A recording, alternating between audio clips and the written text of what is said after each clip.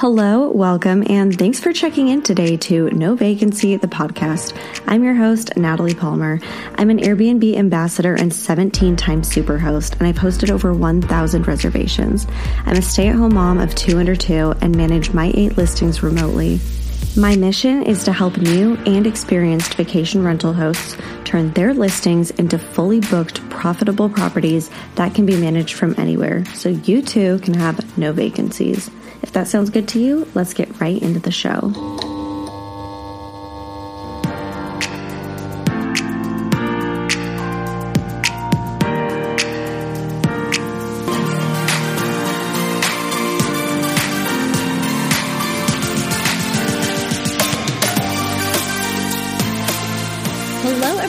And welcome back to another episode of No Vacancy, the podcast. I'm your host, Natalie Palmer, and today we have Proper Insurance. Specifically, we've got Nick Massey, who is the Director of Sales over there. And you guys would have already heard from Proper if you were at Level Up Your Listing Summit a couple weeks ago. We had Justin doing a speaking session and you guys got to interact with their booth. But I think that there was a lot more to be had from the conversation. And if you weren't at the summit, I don't want you to miss out on the great education that they have to provide. So Nick, thank you for being here. And please give us all the juicy scoop today on short-term rental insurance and why we need Proper in our lives. Be my pleasure. Thanks for having us, Natalie. Bummed I missed Level Up, but I will do what I can to be in attendance next year. It sounded like it was well received and just a great conference for everybody. So I'm excited to attend next year. We cannot wait to have you guys back. Yes, you better be there. We'll make room for you. Perfect.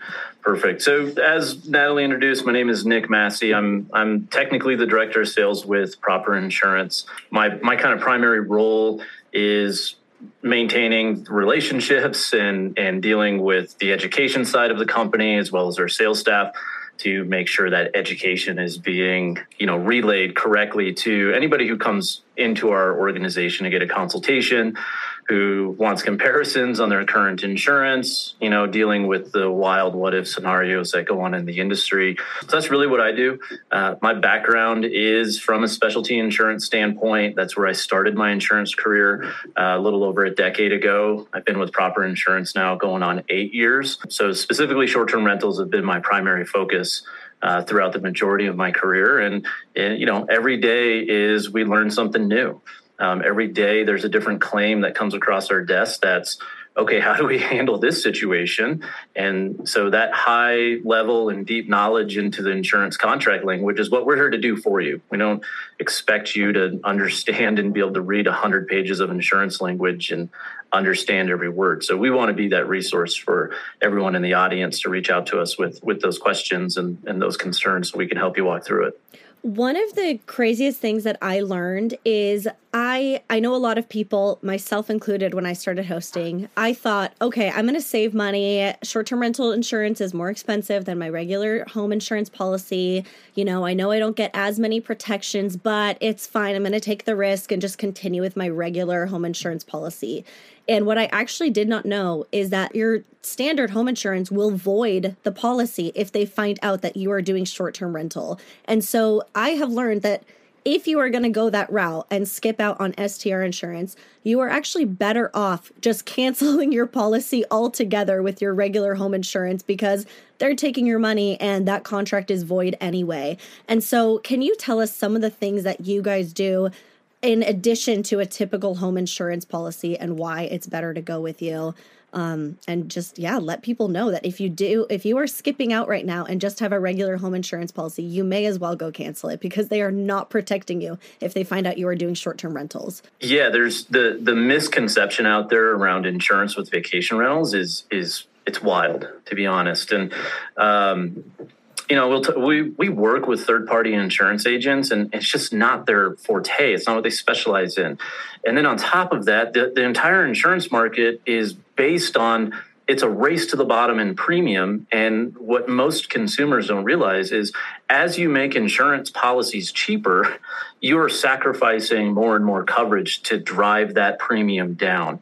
So when it comes to protecting our vacation rental business, and whether you find it to be a business or you find it to be a hobby, it's a business. Whether you're just trying to break even on the property or you're trying to build a portfolio to amass generational wealth for you and your family, it is a business, and the insurance world considers that a business as well. The insurance contracts and homeowners policies have a business activity exclusion, and they define in there specifically that profit motive does not matter. It comes down to, are you generating revenue or not? And a short-term rental is a revenue generator through active marketing. So whether you find it as a hobby, you're trying to break even, or you're trying to build generational wealth through this investment module, it's a business in the insurance world. And that's the key exclusion number one in regular homeowners and landlord insurance policies that are going to potentially void your contract entirely. If you suffer a loss at your home, the adjuster could come in and go, oh, is a short-term rental guest who was at the property when this happened? There's no coverage. So now the additional premium to get the right coverage, I mean, that's a drop in the bucket compared to paying for everything out of your own pocket. Yeah. So that's so interesting you said that. So motive does not matter to them. So even if you are the person who goes to Europe for a month every year and you put your home on Airbnb for that 1 month, you are still opening yourself up. It doesn't matter if you're not generating a huge profit or anything, or treating this like you're a real estate investor. Like the moment you let those STR guests in, you are running a business.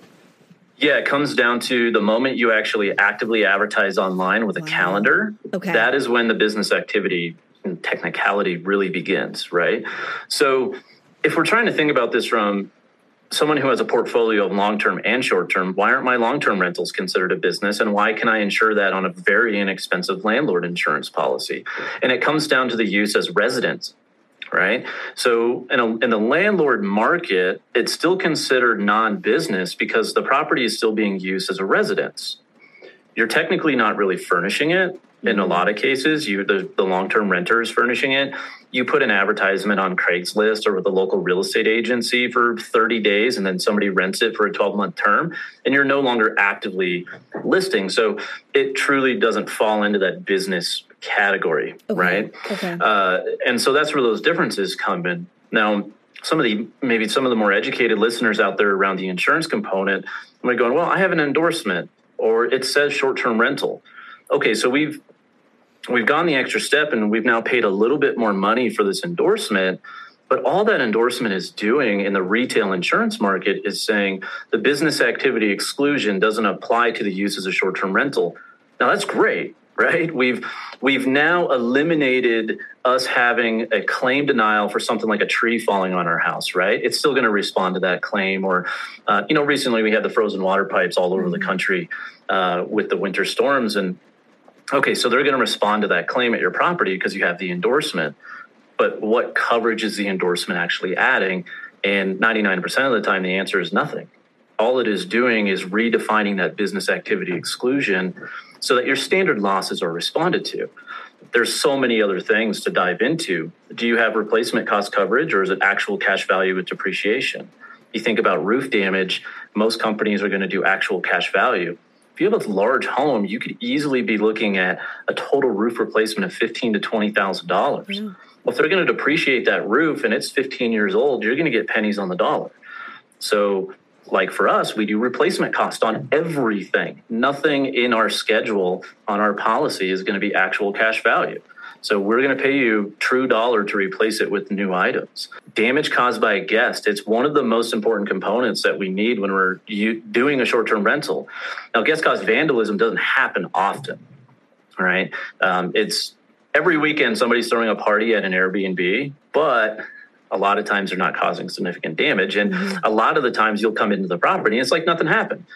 I'm not going to say they're responsible partiers, but they're taking care of your property while they're engaging in that. And then we have these other stories, the ones that we see that are 50, 60, sometimes 6 figures worth of damage done to a home, completely vandalized and destroyed. And so you might have an endorsement for short-term rental, but like I said, it's not adding coverage. So you're not actually removing the exclusion for dishonesty or property entrustment from the retail insurance market. And so what that means is you hand the keys over to somebody, you're in a contract of confidence with that guest. They have exclusive access to your home through the term of the short-term lease. if they vandalize or maliciously damage your home or steal from you, you don't have any coverage. Proper, we're very meticulous in that when we designed the program back in 2014, knowing what everybody else is not covering and making sure we are covering that component. So we are the only company that we know to date with zero limitation. You're only capped by your limits of insurance that you elect on the policy for malicious damage caused by a guest or something like that. Okay, so even if you get that exclusion in your policy that you can short-term rent with it, that still does not necessarily guarantee actual coverage. It's just permission to conduct your business. Yeah, all of your contract language is the same, right? So we have anywhere from 50 to 100 pages of contract language in an insurance policy. And that contract is going to outline what is and what is not covered, right? And again, if you're looking at a homeowner's policy or a landlord policy, it's usually a dishonesty exclusion. If you're looking at a commercial coverage, which is something I will press on everybody, is really what you need to be looking at on a second home that's a short-term rental. You should have a commercial style policy. But if you look in the commercial policy, what it's called is property entrustment. And basically in the commercial policy, what it says is you, your partners, any owners, members of LLCs, employees, et cetera, and anyone to whom you entrust the property for any purpose, there is no coverage for malicious mischief or theft through that entrustment.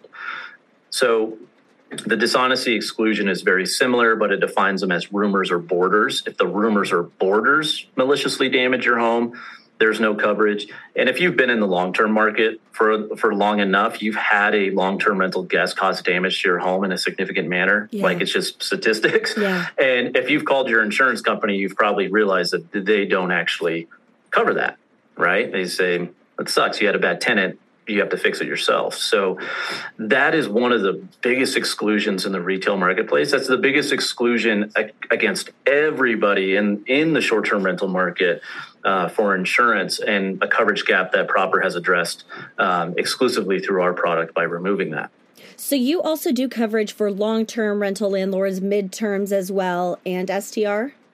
So yeah, absolutely. So we don't have a landlord-specific product yet, coming to market soon, hopefully, and we'll be able to address and provide a much higher level product for traditional long-term rentals is our hope.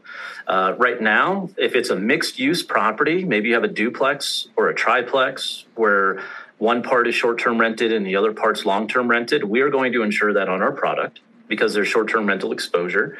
Okay. The midterm rental or MTR market, we will insure as well because we don't consider that to be a long-term rental. Okay. Where there is some flexibility in the retail market with midterm stays because a lot of them are going to define on the basis of 30 days or longer is not considered short-term or business. Right.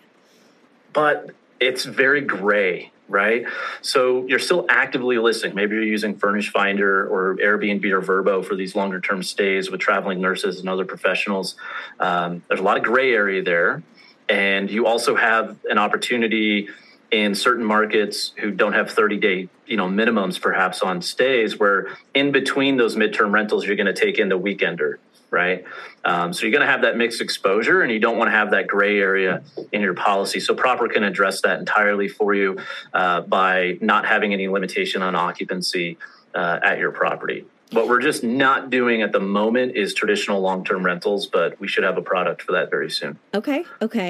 I would love to run through some things with you. I was like, would this be covered? Would this not be covered? How does this work? So if we can rapid fire some of these situations. So my favorite exercise. I love it. Let's do it. Okay. So for one, I know you mentioned that there can be the party that causes hundreds of thousands in damage. That is covered. Even though that is a rare occurrence. So what I would like to know is what about, you mentioned the party where maybe they came through, there's not actually any damage, but they did leave a mess. Maybe it costs your cleaner extra time to clean or you have to block off that night. We know air cover doesn't always come through, or if you did a direct booking or something, What would be the situation there? So that is a gap in coverage across the board, including with us currently. Okay. But we recognize that as a gap in our policy, which means we are taking steps to include it in our coverage. Now, it's going to end up being additional costs if it's something that we can get done with the carrier, and it would be a personal election on your part as the host if you want to add that for excessive cleaning or not. Okay. The biggest thing with insurance is that there has to be tangible damage for the insurance contract to respond. And so when we're dealing with excessive cleaning, more or less, that's kind of in the eyes of the beholder, right? Like, Natalie, you might have a situation as an experienced host where you go, it's just, this happens. It's not too out of the norm. Yeah. My cleaner has an extra 2 hours here. It is what it is. We'll move on with life. And somebody like me, who, even though I've been doing this, I've been in the market for 8 years, I'm actually just now starting to get into the market myself with real estate investing. I might look at that and go, man, this extra 2 hours of cleaning, like, this is a huge headache. This is a nightmare. Where's my insurance? Like, what's the deal? So hopefully we'll have that soon, and that's something that we can get through with the carrier. And we'd love to be able to take care of excessive cleaning, but right now it's just part of doing business. It's very hard to define. I totally acknowledge that, and same way that my first few reservations I ever hosted, someone left what I thought was a huge mess. And I was like, oh my gosh, this is just so traumatizing. How could people do this? Now I see a mess like that once a month and you just learn to brush it off. So yeah, it is true. You're really trying to deal with people's personal definitions at that point. Another question I have would be let's say I have friends or family members coming. And so they're, maybe I don't even do direct bookings, but I'm like, okay, I'm not going to make them go through Airbnb for that. Just Venmo me or Zelle me the amount and I'll block off these dates on my calendar. If they're not technically a short-term rental guest that came, but you did make money for it, or let's even say that your friends come into town and you decide to gift it to them for free and you don't charge them. If they cause damage, would that be covered? It would be. Absolutely. Okay. With us, because we don't define occupancy. Okay. So personal use, paid short-term rental use, vacancy. I know the podcast is called No Vacancy, but if we have vacancy, we don't have limitations around that. So Uncle Jimmy and Aunt Sally come and stay at the property and they throw back a couple too many cocktails and break something. And if it's above your deductible, you can file a claim for it with Proper. Gotcha. Okay. What about the case where, let's say you had a burglary or something? You technically have no bookings at that time, but someone breaks in. I mean, do you still cover everything that a typical home insurance policy would? Absolutely. Okay. 100%. So, defined as a vagrant, right? They kick the door down, they steal your TV, they mess stuff up. That's covered. Now, that's something that's covered in the retail market. So going back to the endorsement question, okay, I have a short-term rental endorsement. I now understand I don't have coverage for damage caused by a guest. But because you have that endorsement, the kicking down the door and stealing from you, if you have theft coverage on your policy and the short-term rental enhancement, you would be covered for that as well in the retail space, but you've got to have that enhancement. What about if your cleaner, your handyman, or your co-host damages something while they're there checking up on the property? Would they have to have their own insurance? Your cleaner would have to be insured, or would you guys cover that? They should. Okay. I'm going to default to do your best to use licensed and insured professionals to conduct work at your property. Home labor is not something that's covered in most insurances. It's definitely not covered on a commercial style product. And most importantly, the only policy that's going to cover a work compensation injury is going to be a work comp policy. So unless you have an LLC and you have a handyman or a cleaning staff on as a W-2 employee and you have a separate work comp policy for them, if somebody's at your property and they're up on a ladder changing a light bulb and they fall off, there's really no coverage. Yeah. So you should be using licensed and insured professionals. Now, in the event that you are negligent as a property owner because something at your property is defective, let's say the railing on the deck was loose and they leaned up against it and fell off your deck, that's not necessarily a workplace product injury. That's could fall on you as negligence as the homeowner for not maintaining the property. And that could hit your liability coverage with us at that point. Okay, you just teed up my next set of questions perfectly, because I would love to know where in your coverage is the line drawn for where the host is personally responsible? So like, you know, if you are renting out to people on a direct booking site and you have no rental agreement, does that jeopardize the host in any way for what's covered? Or like, are we responsible for kind of setting these terms, or maybe having like a noise monitor to mitigate parties? Is there any requirement like that, or the Ring camera so you can see who's coming in and out? I guess I just want to know, kind of, that's a huge question I just loaded on you, but like, where does the owner's responsibility come in, and where do you guys step up?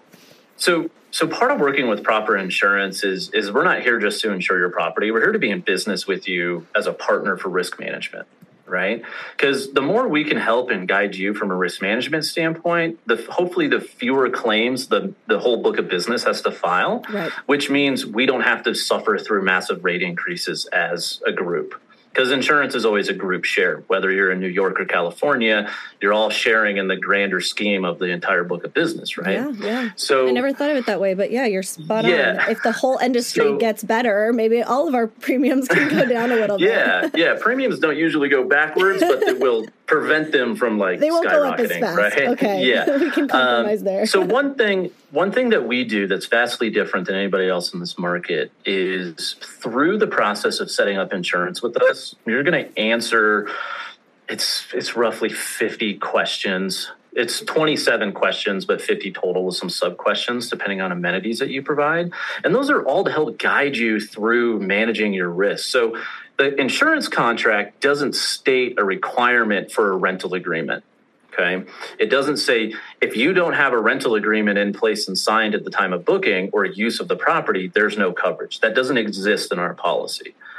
But to be a customer of Proper's, we want you to confirm that you're going above and beyond the rest of the industry. You have a rental agreement in place. If you're offering bicycles, you're providing helmets. If you have a swimming pool, you're putting in depth markers and swim at your own wrist signs. You're investigating at every cleaning, making sure that your smoke detectors and carbon monoxide alarms haven't been tampered with by the previous guest.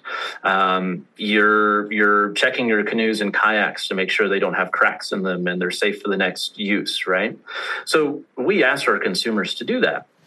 And if a person comes to us and refuses to provide life jackets for their kayaks, we're going to say you have two options. You can either remove the kayaks entirely from your property, or we're not going to do business with you, because we want to have customers who are taking the steps to mitigate risk, because it's better for the industry as a whole. It's better for the loss ratio, the technical term with the insurance company, and that way we don't have to be subject to massive rate increases. The other item there, and this is where you have to think about it, that you're doing business with Proper, we're your partner here, is reasonable means of defense. I think if anybody takes anything away from this podcast, whether you use Proper Insurance or you decide to use a retail market policy that has some coverage for you, take away the thought process of reasonable means of defense. And that has everything to do with liability. Give your insurance partner reasonable means to defend you if somebody is trying to sue you over the use of your property. I slipped and fell on your stairs, but there was no handrail. There is no reasonable means of defense for the insurance company to try and protect you against there being proof of negligence. Install the handrail. Interior handrails are like $60 at Lowe's. They're not hard to do. I understand exterior handrails can cost a little bit more. You got to bolt them into concrete. There's an aesthetic side of it, but you're going to spend $1,000 and maybe save you a huge headache and thousands of dollars of attorney's fees at the end of the day by putting in a simple handrail to meet current codes. So if you're listening and you're writing stuff down and taking notes, reasonable means of defense, star it, circle it. That's the most important thing you need to be thinking about when it comes to risk management at your properties. So reasonable is, again, another word that's kind of like loosely defined. There could be gray area, right? Some hosts might think, oh, it's pretty reasonable to put in a handrail or whatever, but something else might not. So where do you kind of, where can like people turn? Should they just call you guys up and say like, is this reasonable? Or what kind of like common sense do you suggest?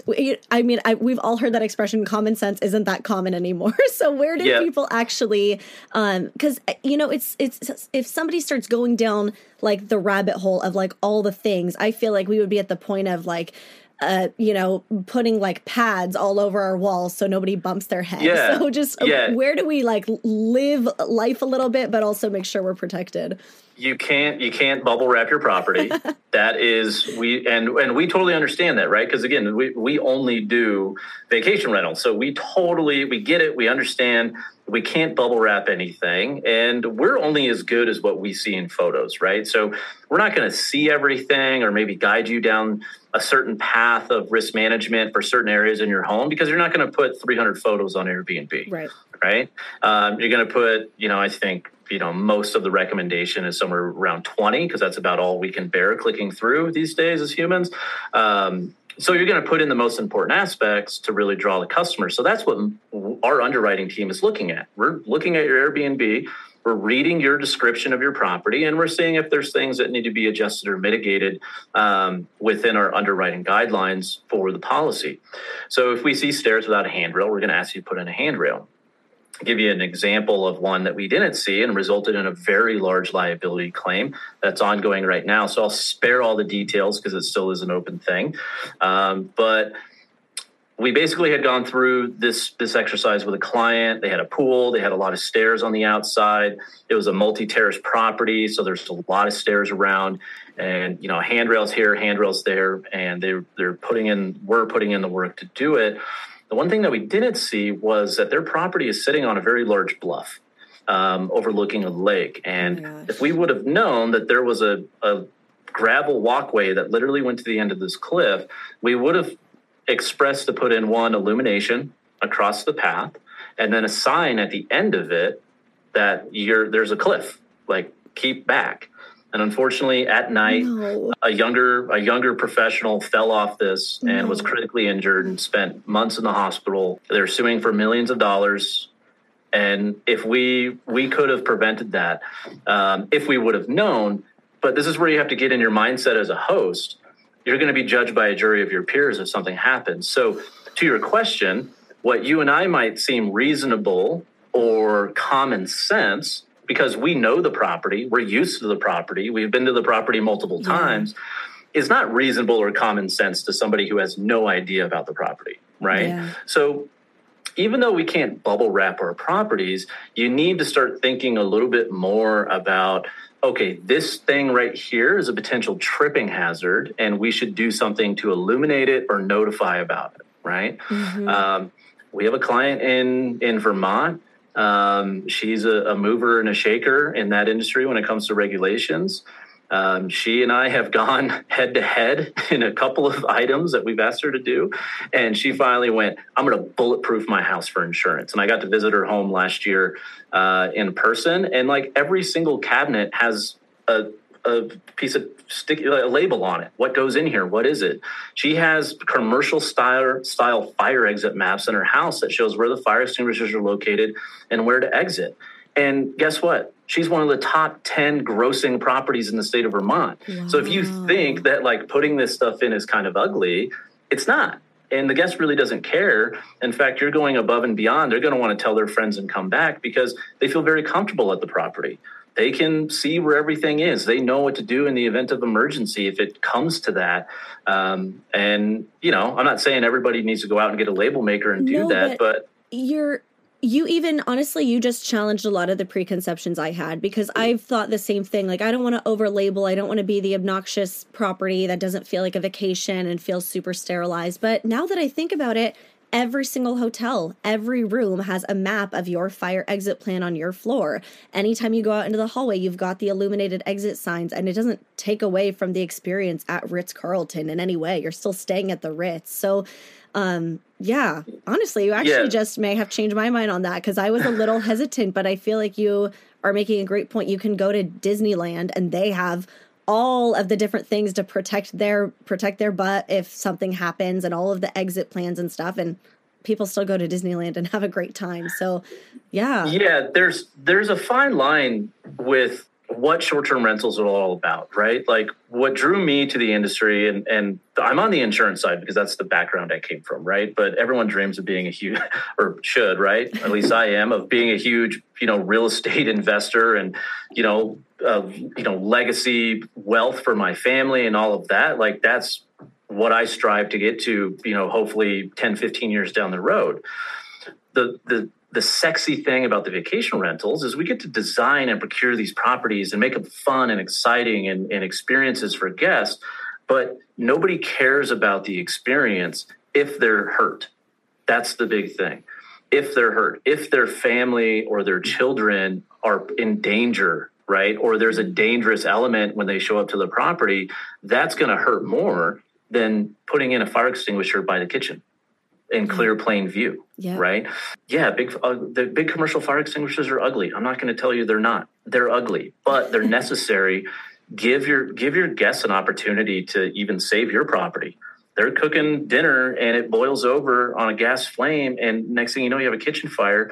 If they're exiting the property and have an opportunity to grab the fire extinguisher and try to put it out, they're going to, right? Yeah. So just because it feels ugly doesn't necessarily mean it's going to hinder your bookings, right? It's cuter than a place that's charred down to the studs. So yeah, absolutely, absolutely. You can put it into your own cost analysis, however you want to do it.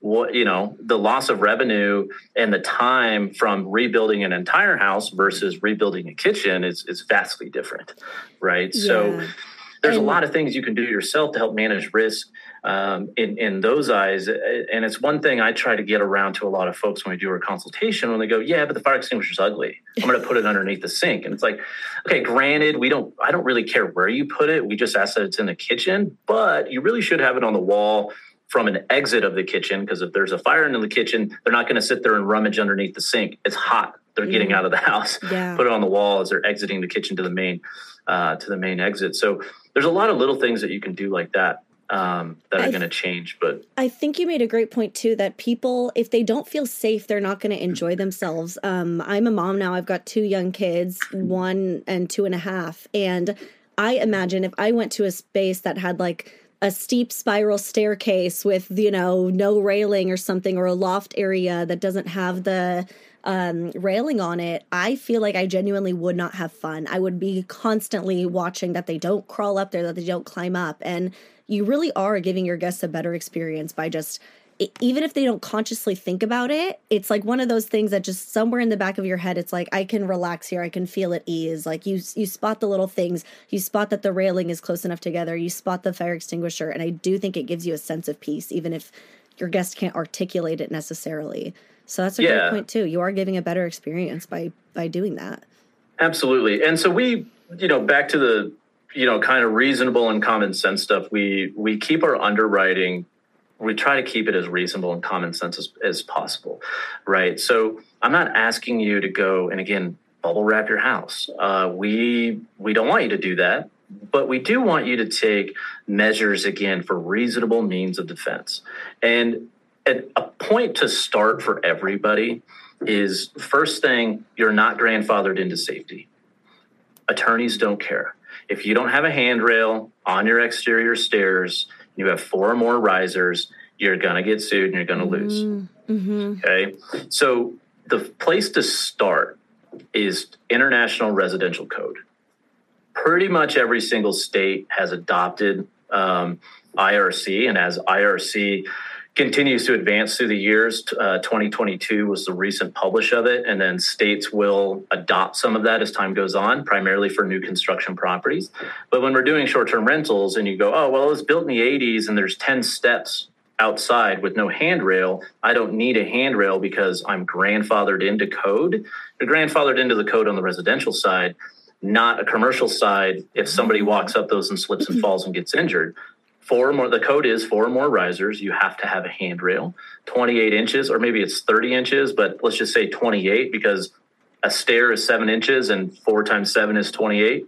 28 inches or higher of a deck should have a guardrail around it. Mm-hmm. And I think that's going to be the most important thing for folks to go out and take a look at their properties to make sure they have those handrails from a safety standpoint. The other thing is smoke alarms. The easiest thing that we can do at our properties that's reasonable and common sense is to have a smoke alarm in every single bedroom and have a carbon monoxide alarm at minimum outside of every single sleeping area. We highly recommend that you have them in every sleeping zone. carbon monoxide alarms are $30, $40. Yeah. They're not terribly expensive. I get it, it's expensive if you have 100 properties. That's going to be a big bill to outfit with carbon monoxide. But we've dealt with 2 carbon monoxide poisoning claims in the last 3 years. Yeah. So those are things that, even though it wasn't code in the early 90s, even the early 2000s, to have smoke detectors and carbon monoxide alarms in every bedroom, the code is changing and we need to adapt our properties with those. What would be the stance on candles and matches and wood-burning fireplaces also? So we don't have a stance on it. We're one of the few insurance companies that allows wood-burning fireplaces at a property. Okay. But we do require that you have an annual inspection from a chimney sweep. Okay. And that you have a fire extinguisher placed nearby. So those are our 2 requirements for having a wood-burning fireplace. If you want to have candles. But again, from a liability standpoint, somebody burns themselves on the candle or forgets to blow it out and it burns your house down, we're going to respond to the claim, but you can mitigate the risk by not having candles in the property, right? So that's really up to you when it comes to, working with proper, if you want to have candles, but you can eliminate the risk by having battery candles. Okay. What about fire pits outside? I know my properties are all in the mountains in Big Bear, and we have a rule, no charcoal barbecues, for example, but propane is okay. Are there any stipulations like that within your policy? Same thing. We don't have any stipulations. We're proper. Our primary office is in Bozeman, Montana. So if you don't have a fire pit in the backyard, what are you doing? That's what you do in the summertime. Hang out by the fire and have a beer and roast marshmallows with kids. So we know those are an attractive feature to especially the family-oriented vacation rentals. So have fire pits, go for it. I don't know if you've had Justin Ford on the podcast. I don't know, with Breezeway from their safety inspection. He's on the list to get him on. Yeah. Love Justin. So, his recommendations from all risk management standpoint, this has nothing to do with whether or not we would cover it, just to, reasonable means of defense. Have a bucket, label the bucket, water bucket, tell people where the water spigot is to fill up the water bucket for when they're having a fire. He does talk of a case of where there was a very large fire pit at a property. And unfortunately, the turnover team did not make sure that the fire was completely extinguished. And a small child thought that it was a sandbox, and it was not a sandbox. And it was still very hot underneath the ash of coals. So make sure they're completely out. Make sure you have that conversation with your turnover team that's like, look, just go outside, fill up that 5-gallon bucket and dump it on top. I don't care if it's still smoking or not. Just make sure it's out, right? And so it's all little things that we don't always think about with that, where, that's where the big liability claim is going to come from, things like that. What about things like, my mind is just racing here. We're talking about liability, and I'm like, okay, the famous McDonald's hot coffee lawsuit. What if your guest makes coffee too hot at your property? Do we have a responsibility to make sure we buy a coffee maker that can't go past a certain temperature? There's just, I feel like once you start going down this, it's so overwhelming. The McDonald's example is the best example of bubble wrap, right? McDonald's had to reprint all of their coffee cup lids and cups to say caution hot, right? Yeah. So there's only so much you can do. Our mugs, hey, what you pour in this might be hot. Yeah. So I know, at my house, my coffee maker has variable temperature on it. I can put hot or extra hot. And when I do extra hot and put it in the Yeti mug, that thing is hot. Yeah. Right. Well, I know that. Okay. But maybe as a guest, I don't know that. I've never used one of those. And my coffee is really hot. That's one of those crazy one-off scenarios where anybody can sue for anything. But if you have a good insurance partner, they're going to defend you against it and say, look, common sense prevails. Coffee comes out of a machine hot. Why is the host negligent? Right. Right. And so, there's only so much you can do. Again, you can't bubble wrap everything. Yeah. It's a big thing, have the teas, have the coffees, have the Keurig, have the bigger coffee pot for larger stays, outfit your property with these amenities, there's only so much you can do, right? I literally met a host once who said she refused to provide steak knives, only butter knives, because she was so scared of the liability if somebody cut themselves. And I'm like, okay, now we're just undermining the entire point of why we got into this to host and provide a good experience. No steak knives. I'll tell you right now, if you want me to come stay at your property, you better have really good knives because at home, I'm at the office and then my wife gets off before I do and she gets the kids and she gets dinner ready. But when we're on trips or, weekend getaways, I do all the cooking. Yeah. And if I don't have good knives, it's the most irritating thing ever. And I promise you that would be one of my first things. This was a beautiful property, but their knives are not sharp. My dad literally, he's the same exact way. And he literally travels with his Japanese knife that he made a custom cover for it and travels with it. Cause he's the knives when you travel are so unreliable. I bought it. I have a shameless plug. Maybe they should pay me after this. This company called Tumbler that makes this great little rolling knife sharpener. Oh, cool. I'm going to start bringing with me on trips because it's 5 minutes and I can sharpen your knives for you. But yeah, if you don't have good knives, I don't want to stay at your place. Right. I'm not going to go out to eat every night. I want to cook in your nice kitchen. So we are allowed to have knives in our property. That's absolutely proper gives the stamp of approval. Yeah. Okay. Yeah. But have sharp ones because dull knives lead to more liability claims than sharp knives. That is true. Yeah. All right. I have a controversial one for you. I have very strong thoughts on this. My listeners know. How do we feel about if we have a pool and a hot tub, do we have to have cameras on them? Please say no because I hate it.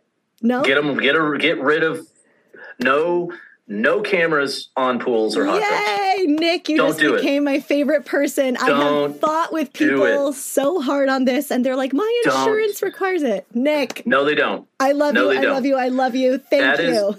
That is the biggest myth out there, that insurance companies require cameras in private areas. That is...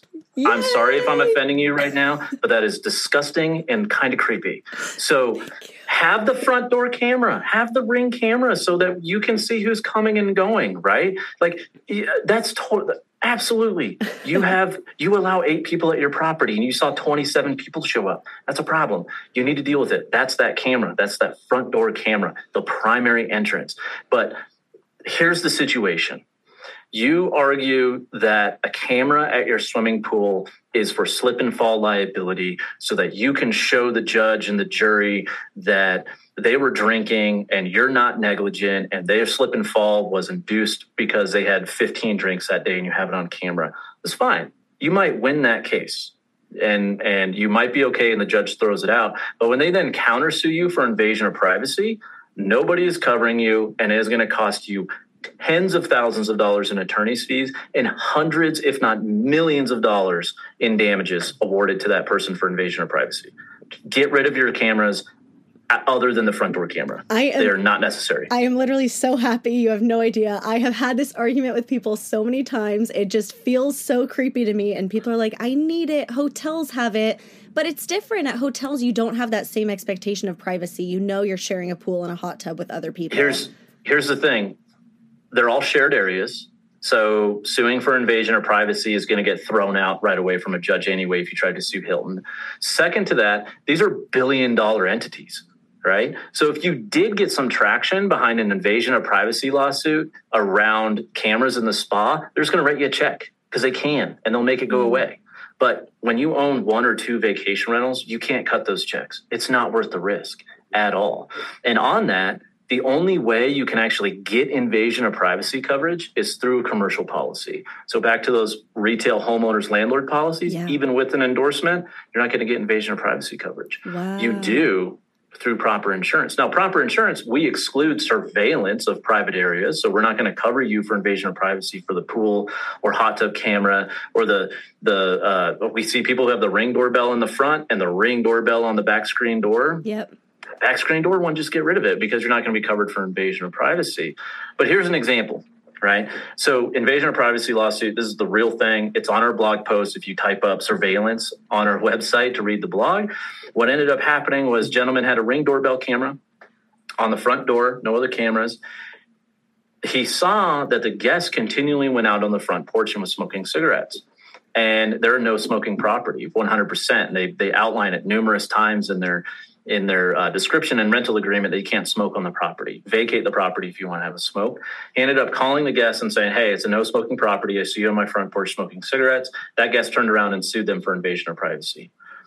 We do cover that because it was the front door camera.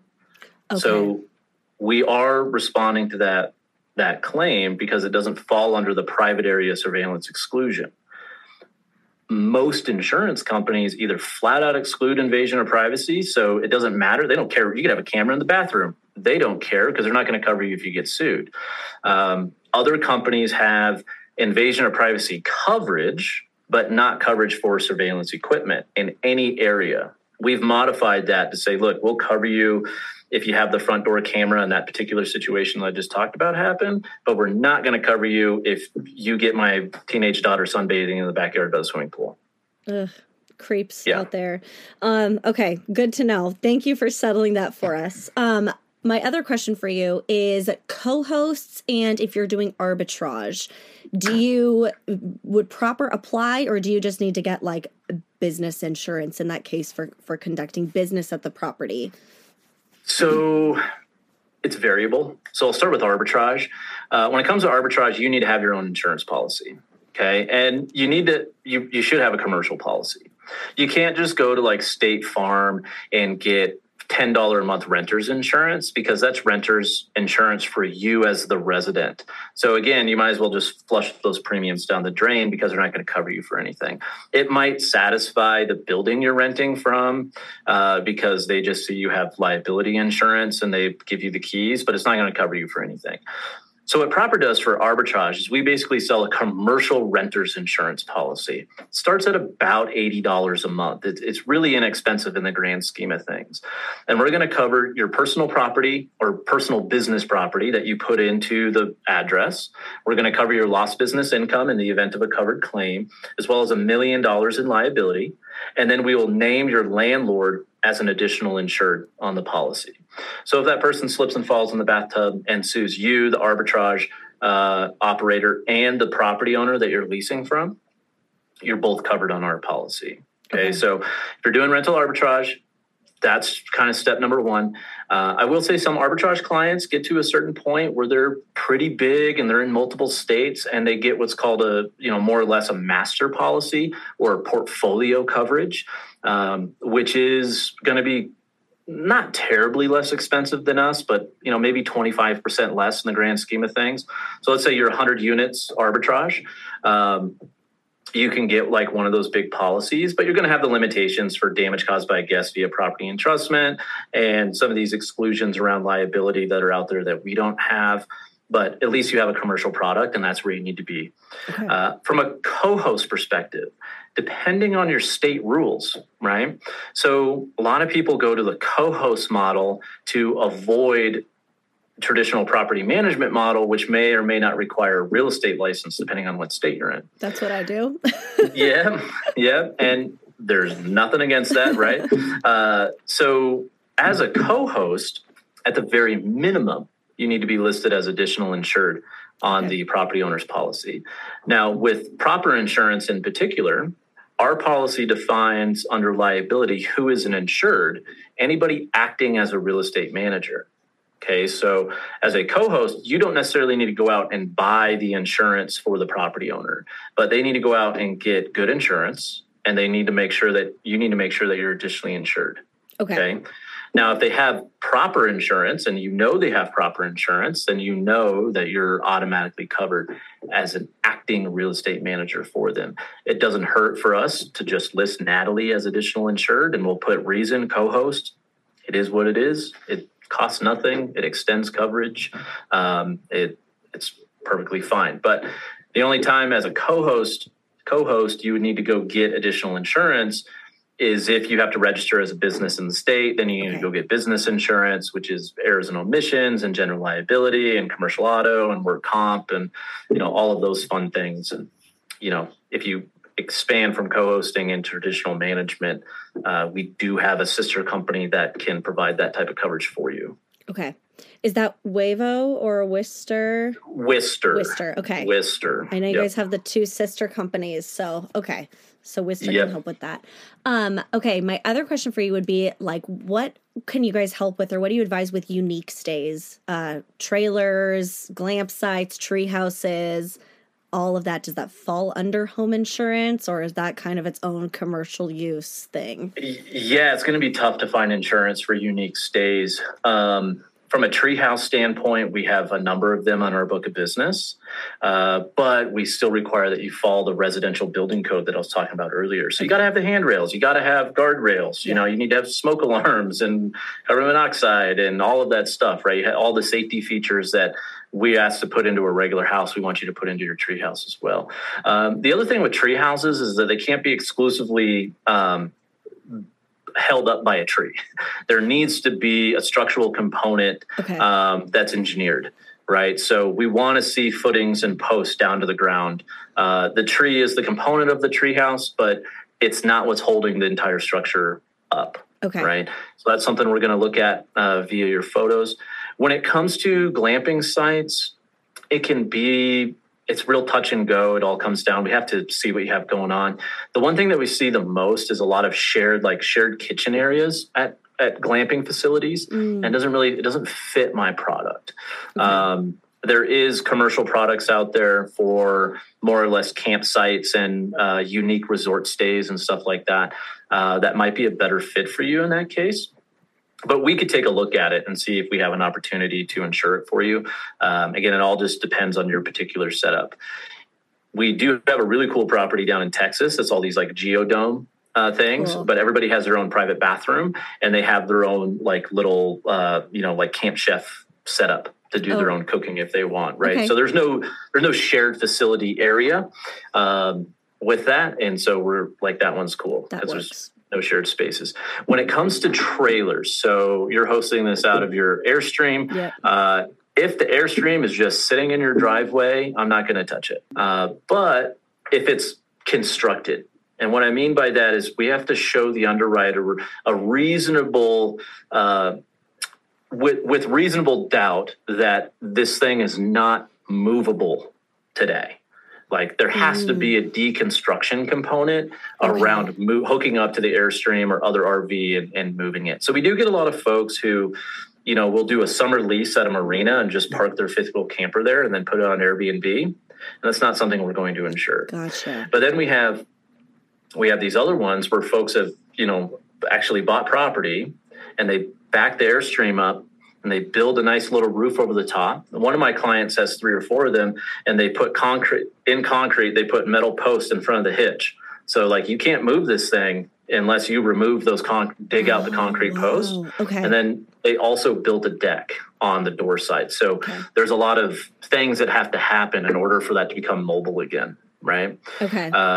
Tiny homes are still pretty popular. Tumbleweed manufactures beautiful tiny homes that you can order for $80,000 to $120,000, but they don't have guardrails if they have lofts, and they don't have handrails on the stairs. So you're going to have to do some outfitting to it. Okay. And then because it's on wheels, again, you have to render it immobile.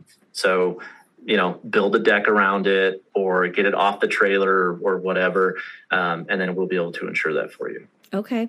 Okay. Good to know. My plans for this Airstream I'm recording out of, once I find the land, we want to like park it, build out a deck, throw a hot tub on there. So I will be giving you guys a call to insure this thing at that point.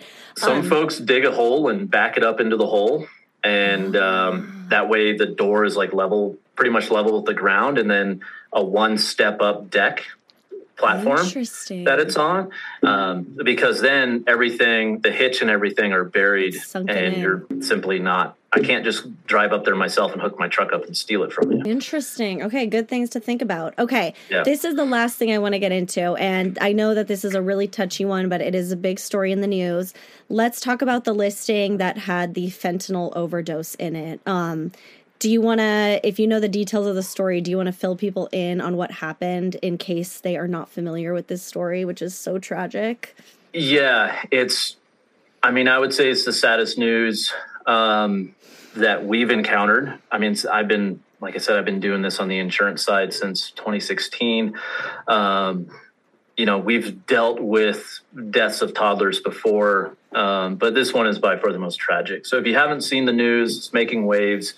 Effectively, a family from out of country staying in Florida put their 19-month-old daughter down for a nap. When they went to go wake her up a couple hours later, she's blue in the face, foaming at the mouth.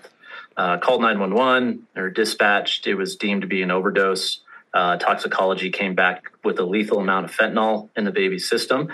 The family was extensively investigated to potentially be at fault, and they weren't.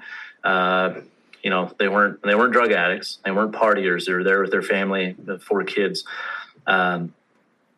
The neighbor to the property had reported that the previous guest had a rather large party at the property.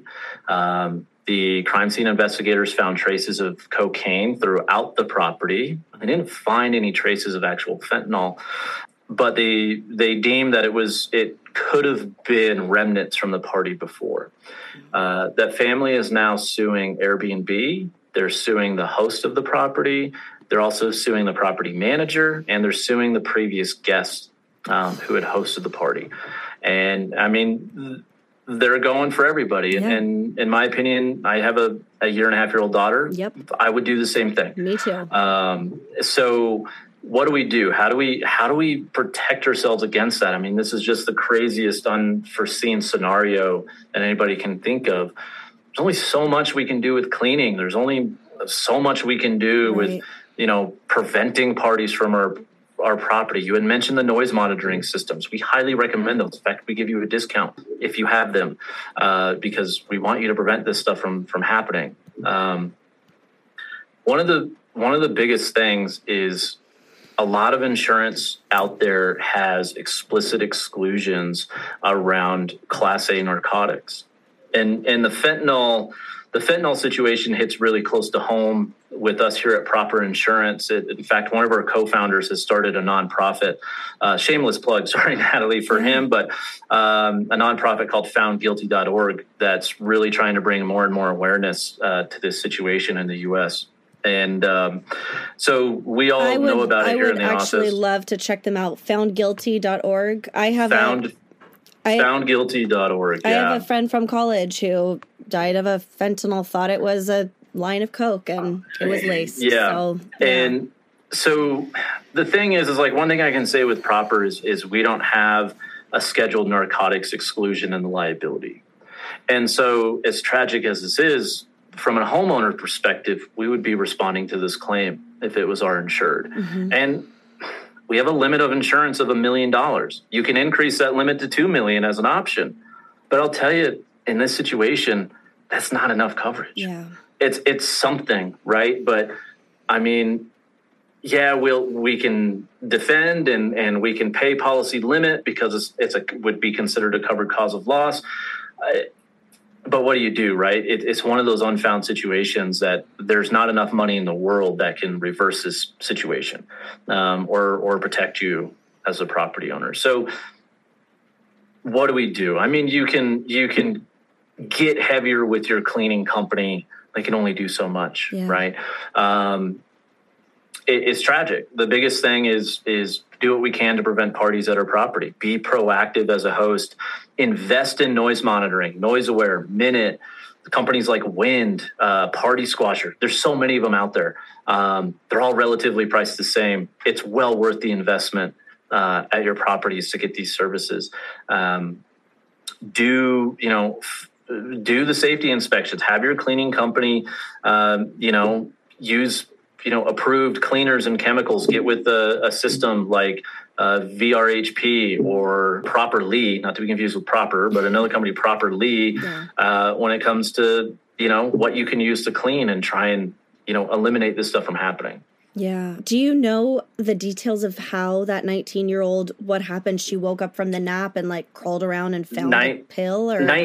19 months old. Yeah, 19 months. Sorry, did I say it was 19 months? Yeah, 19 months. They don't know. They don't know. The initial article I read in the Post was they thought maybe the parents were, occasional drug users and the child somehow got into it, or they had remnants on their hands or something when they put a bottle together. It only takes a grain of sand sized piece of fentanyl to kill somebody. So they don't know. It could have been in the sheets. Maybe. I mean, I'm not trying to put accusations, but maybe they didn't, clean the pillow. They didn't wash the pillow cover.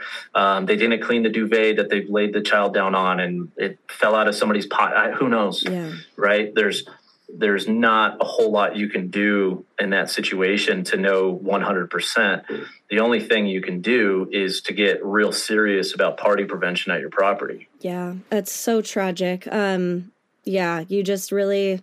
I guess at that point, like we talked about, what was it? Remind me the phrase we're supposed to take away. Reasonable means of defense. Reasonable means of defense. So in that case, if you as the host can show that you have the noise monitors, that as soon as parties are starting, you are squashing them and kicking those out, you've got the Ring camera on the front, and that you're thoroughly cleaning and washing everything reasonably between each stay, like, is that basically what we have to fall back on as our defense? And a good insurance policy that'll help cover those legal fees? Absolutely, and a really good bulletproof insurance policy. I mean, again, it comes down to one of the reasons. The biggest thing, everyone who's listening, like, I promise you're not going to disagree with our coverage, right? Our coverage is again, it's bulletproof. We know what everybody else offers out there, and we know what they don't cover, and what they don't cover, we do. I mean, things as trivial as bed bugs. I mean, we cover that. Squatters, equipment breakdown, liquor liability, animal and pet liability, the amenities, on premises, off premises, lakefront. Like, we cover all of this, but because it's you're transferring more risk onto the carrier. That's the other thing about insurance, just basic ABCs of insurance. It's all about risk transfer. The more risk you transfer onto the paper that you're buying for an insurance contract, the more you're going to pay in premium. So we've built our policy to be the top tier, most comprehensive out there. You're going to pay, if you're paying $1,500 a year for home insurance now, you're probably going to pay $3,000 to $4,000 with us. It's just the reality of it. But that extra few $1,000s a year is going to give you not only a great strategic partner to help you in risk management through very comprehensive underwriting of your home, we're also going to provide you with this extremely comprehensive insurance policy. So if something does happen, you're calling us and you're dealing with us and our claims team. We handle all of our claims in-house, and you're going to be taken care of, right? And that extra couple of $1,000s a year, if that is hindering your cash flow so severely that you feel like you can't do business, then that asset shouldn't be in a vacation rental. Mm-hmm. I'm just going to be honest with everybody. Whether you're doing this as a hobby to break even, to supplement your income, to pay the mortgage because you're renting out the in-law apartment in the basement, paying for the extra insurance is a drop in the bucket in consideration to something not being protected. Right. So if you're the homeowner who's trying to supplement income so that you can pay your mortgage, an extra $2,000 a year, which is not much in a monthly perspective when it all breaks down, is a couple of nights of booking is all it really is to cover that. And all you're trying to do right now is break even. And so as long as you continue to break even, or even just a little bit less than even, you're still going to be better off with a comprehensive insurance policy than a policy that doesn't really cover you. For those who are trying to make money and build the generational wealth, okay, you're not making $30,000, $40,000, $50,000 a year net on that property now. You're making $48,000 a year net. Yeah. Is that really that big of a difference to where you want to sacrifice coverage to save a few $1,000s a year and roll the dice, right? And hope nothing happens? I mean, these are the things that we really need to consider in our risk management. And that's what we're here for. That's why we're in business. It's why we're endorsed by Vrbo. We provide the best policy out there. We are here to protect hosts. The other side of that is you're doing business with a company who's actually ingrained in the communities. We're doing a lot of work in nuzzling down in deep with local municipalities from a permitting standpoint. A lot of these regulators are building insurance regulations, and to be honest, unbeknownst to them, are more or less banning vacation rentals through insurance requirements. So we've gotten into areas, St. Louis County, Minnesota, Dana Point, California are the most recent ones. more coming down the pipeline with some partnerships that we have with other advocacy groups all across the nation to make very easy to follow and sound insurance requirements, because it's good for the industry, it's good for the community, it's good for the host, it's good for the guest, right? So, you're doing business with somebody who's heavily involved in this market. Yeah. The retail carriers are not advertising at the Super Bowl for you to insure your vacation rental with them, because they don't do this. Mm-hmm. Yeah, those insurance companies, I always wonder when I see those Super Bowl ads, is that where all of my premium went to just covering the ad, or are you actually paying out claims if I call with an issue? So, Yeah. Aaron Rodgers isn't flying in with a superhero cape to help you at your vacation rental. I'm sorry. Nick, my very, very last question. I know I said the last thing would be the last, but as we talked about that horrible situation in Florida, and you were talking about the drugs, it reminded me, what is the stance on alcohol? Providing a bottle of wine because it's your guest's anniversary or something like that, or having a mini bar set up, maybe even telling guests to pay for it, but having it on site. What's the stance on that? Avoid. Again, mitigate. Well, don't avoid, but mitigate your risk, right?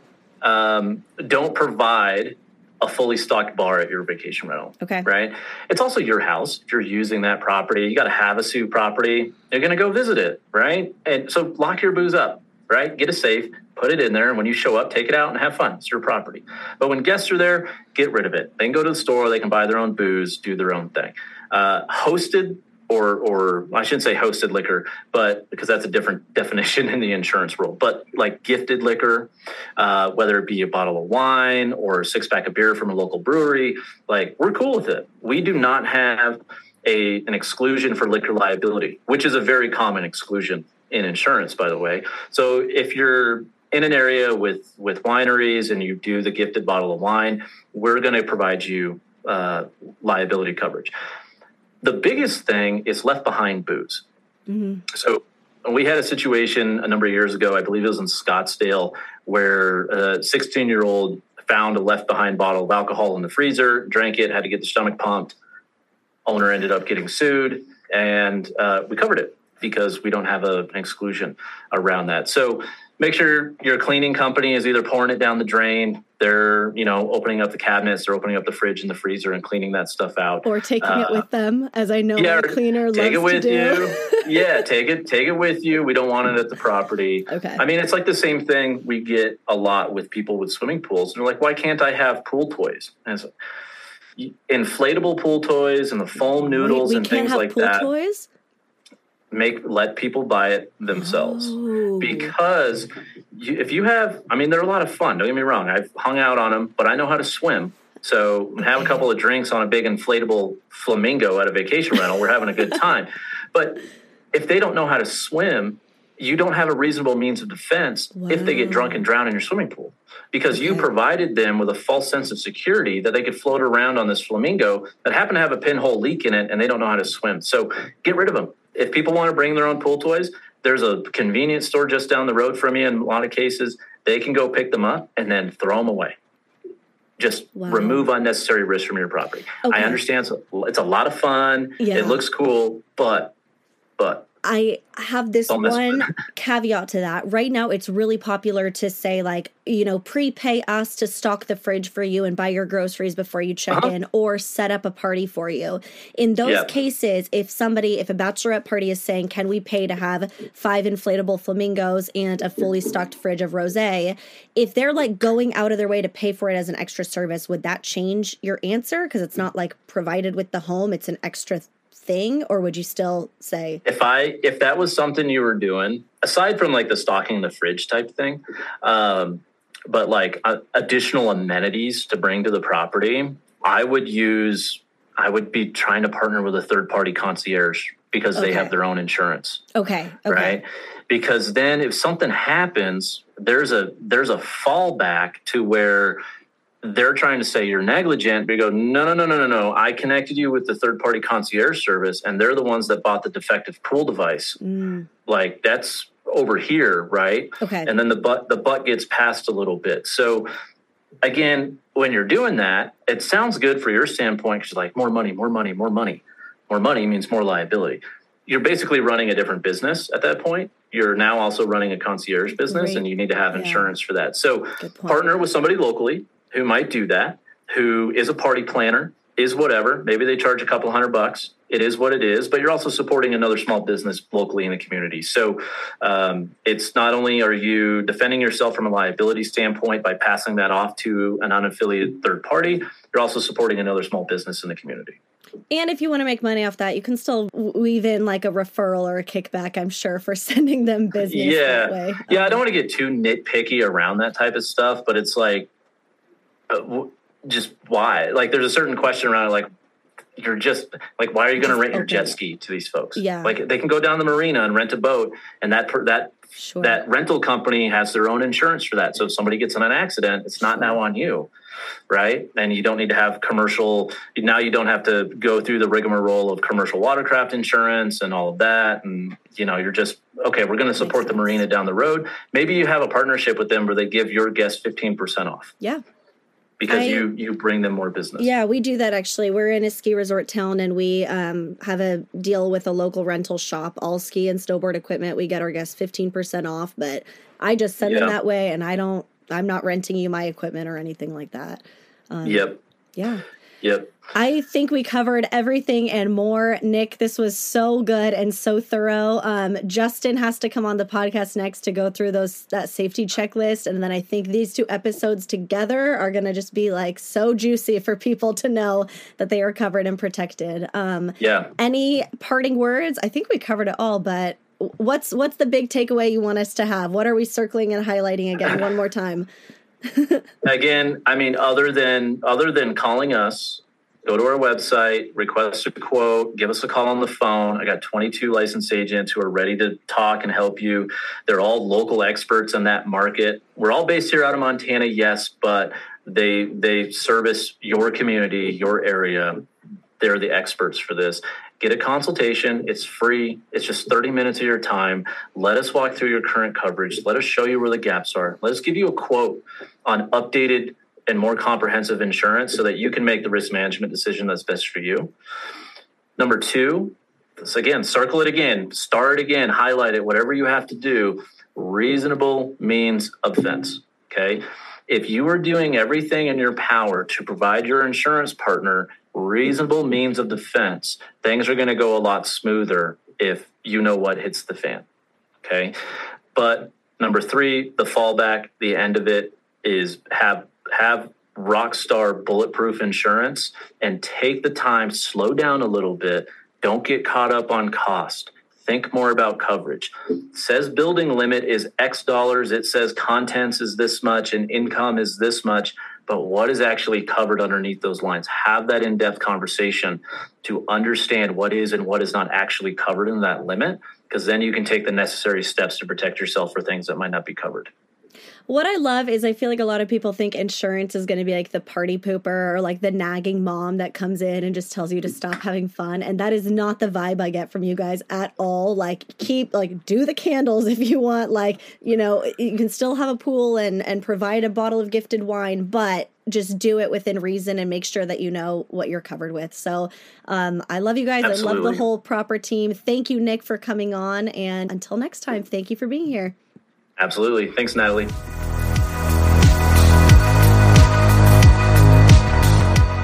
And finally, for this week's Am I the Airbnb Hole, we have a host who, I guess that their guest left something behind, asked for it to be shipped. I'm sure we've all been there. I've done this plenty of times. And this host wanted to charge the guest for the cost of shipping and their time to ship it out. Totally reasonable. And this is, I guess, what transpired. So apparently the guest was super upset and didn't want to have to pay the amount. So here is a screenshot that this host provided. They said in a Facebook group, a guest left 2 items that cost over $15 to send via UPS. I asked for the cheapest rate. Then on top of that, the guest took one of our dishes. The guest complained when I asked for $20. This seems very reasonable charge to me, especially for the inconvenience of standing in line at a UPS store and also waiting to procure a new dish that was taken. Also, gas for driving to the UPS store with the dish that they took plus the shipping cost that I paid. I thought $20 was reasonable. And then they posted a screenshot of their response to the guest. They didn't attach what the guest wrote to them, but it sounds like the guest was upset at the $20 charge, and so the host pasted their response that they sent to the guest and said, "My closest place is a UPS. I walked in there with my 2 boys. There was a line with my 2 kids waiting, and I asked for the cheapest way to ship this out to you. That's the option UPS gave me. You took one of our Tupperware and you offered to pay. Just know that these 2 things required money and time spent on those tasks. One to drive with my 2 kids. My wife was not home to watch them. And the other one is ordering and waiting for a new kitchen appliance. $20 in my mind was reasonable, but no worries. I would like to give you that as a gift. No need to repay. Have a blessed day." You guys, this one hurts because this host is obviously so nice and providing this whole explanation and everything, and in the end just foregoing the 20 and giving it as a gift. It pains me to do it, but we have to. This host is the Airbnb hole. This is just not how you run a business. And we've talked about this before. I know one example I've given multiple times is when people ask you, let's say, to waive the cleaning fee. You do not start explaining why. The moment you do that, you start opening yourself up to all these different back and forths and negotiations. So I know I've said this before on this podcast, but if somebody asks me for a discount on the cleaning fee or to waive the cleaning fee, I just say, "Hello, our cleaning fee is non-negotiable." Basically, that's it. It's a take it or leave it mentality. And it seems harsh, but it really helps you, because if you say, "Oh, I'm sorry, our cleaning fee is needed because it's to prep the home for you, and we have a very standard cleaning procedure," then they're going to say, "Oh, it's okay. I'm actually a cleaner, so you don't need to clean the home for me. I'll leave it really clean." And now you're like, shoot, okay, now I have to come up with another excuse to explain it because you kind of called me on that. And so you cannot give too much of an explanation to where people start arguing with you. And that is what this host did. And I know that they were trying to be so sweet about it and explain that they were waiting in line and they had to take the kids because their wife wasn't home to watch them. And it took them some time to order the kitchen appliance. You don't need this explanation. The guest left something and asked for it shipped back. You say, "Hi, no problem. We're happy to ship it back. We charge $20 shipping and handling. Let me know if that's okay." And if they argue with that, you say, "Okay, we don't ship it." And that's it. And I know it sounds harsh, but we cannot be you're running a business. Did we not just listen to this entire episode with Nick? You're running a business. The moment you let that first guest in your door, it's a business. This isn't just a hobby. This isn't just a side hustle. So it is totally, totally reasonable to charge for shipping and handling. Every single business charges shipping and handling. This is not something you are making up. You are totally in your rights to ask for this. In the future, ask for it ahead of time. Make it very clear that you charge for this and you leave it in their hands. Honestly, if I were the guest, I would have forgone it. It seems like you were shipping back Tupperware to them that they forgot. I would never pay $20 to have Tupperware shipped back to me. I would just go buy new Tupperware. And so it's up to them to decide if it's worth it. If it was like a pair of AirPods they left behind, yeah, I'll pay the $20 shipping and handling. So it is not your job to send these things for free. This host, even though I know they were trying to be such a sweet person, you are the Airbnb hole. I'm sorry, you are. And, if you're just springing this fee on your guests without telling them what to expect, they have a right to question it. But I think it's up to you to say, "No problem, we'll ship back to you. This is our shipping and handling cost," and take it from there. And with that, it is now checkout time. Thanks for listening, and I'll see you back here next week. Lastly, as Airbnb hosts, we all can appreciate a good 5-star review. So you already know a great review on this podcast would mean so much to me. Please subscribe, review, share, and connect with me in the show notes below. Bye.